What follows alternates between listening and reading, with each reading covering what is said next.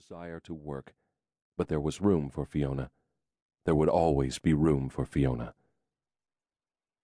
The plantation was barely hanging on now, he knew. Despite the war, he had exchanged letters with his cousin Brendan, a lieutenant with the Union Army, and he knew the property wasn't doing well. Since New Orleans had fallen under Yankee control, Brendan had spent time out at the plantation, and his letters had been honest. The two men might be mortal enemies on the battlefield, but they were still cousins, which made the correspondence dangerous for them both. Brendan had written about Beast Butler, Union military commander in the parish, and how he had warned the family to avoid contact with the Union forces at all costs. And if that warning had come from a Union officer, well, Sloane didn't like to think about what that meant. Sloane hesitated for a moment, knowing he should be riding north.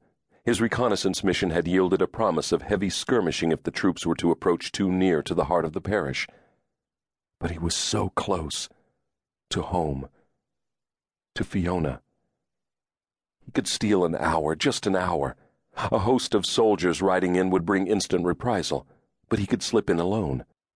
No, this was war, and he'd been given his orders. He kneed his horse and started south, despite the warnings in his head.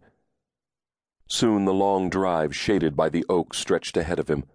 From this vantage point, the house was still beautiful, graceful, built in the classic style, with a hall that ran front to back to facilitate the breeze wafted up from the river, bringing the cooler air.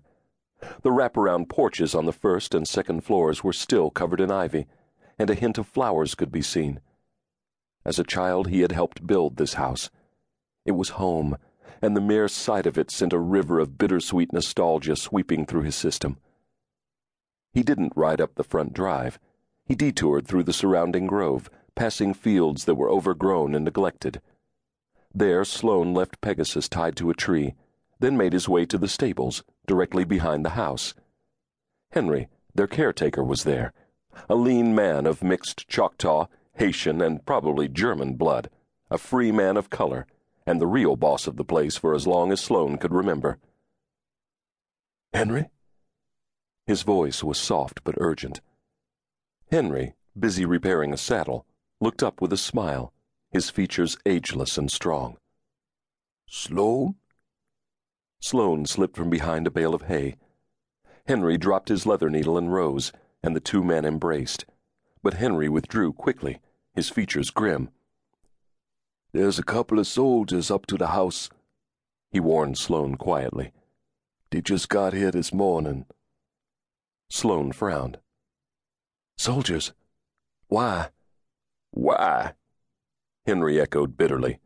"Because they own the place now that New Orleans surrendered."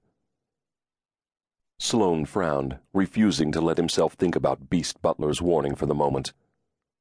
"What about everyone else? Is anyone left in there? I heard the news about Ma. Brendan wrote me last summer when she died." Even if he'd known in time, he wouldn't have been able to attend her funeral. He had been watching the soon-to-be-dead massing at Sharpsburg. "But what about Fiona? And Missy and George, are they still here?" Missy and George had been with the family as long as Henry had.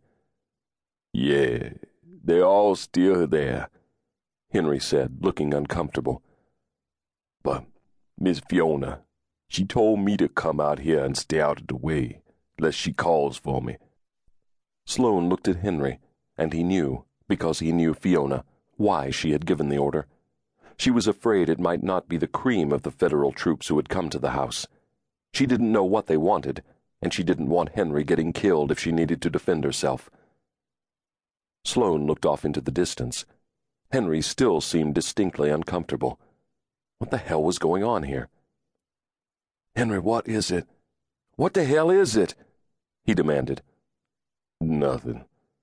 It's just... Well, it's been a long time since you've been home. A year almost." Sloane stared at him. "What does that have to do with anything?" he demanded. "Brandon, he ain't around right now neither. He's been away. When he's here, well, this place belongs to his kin, so the troops, they leave it alone." "And?" "I just said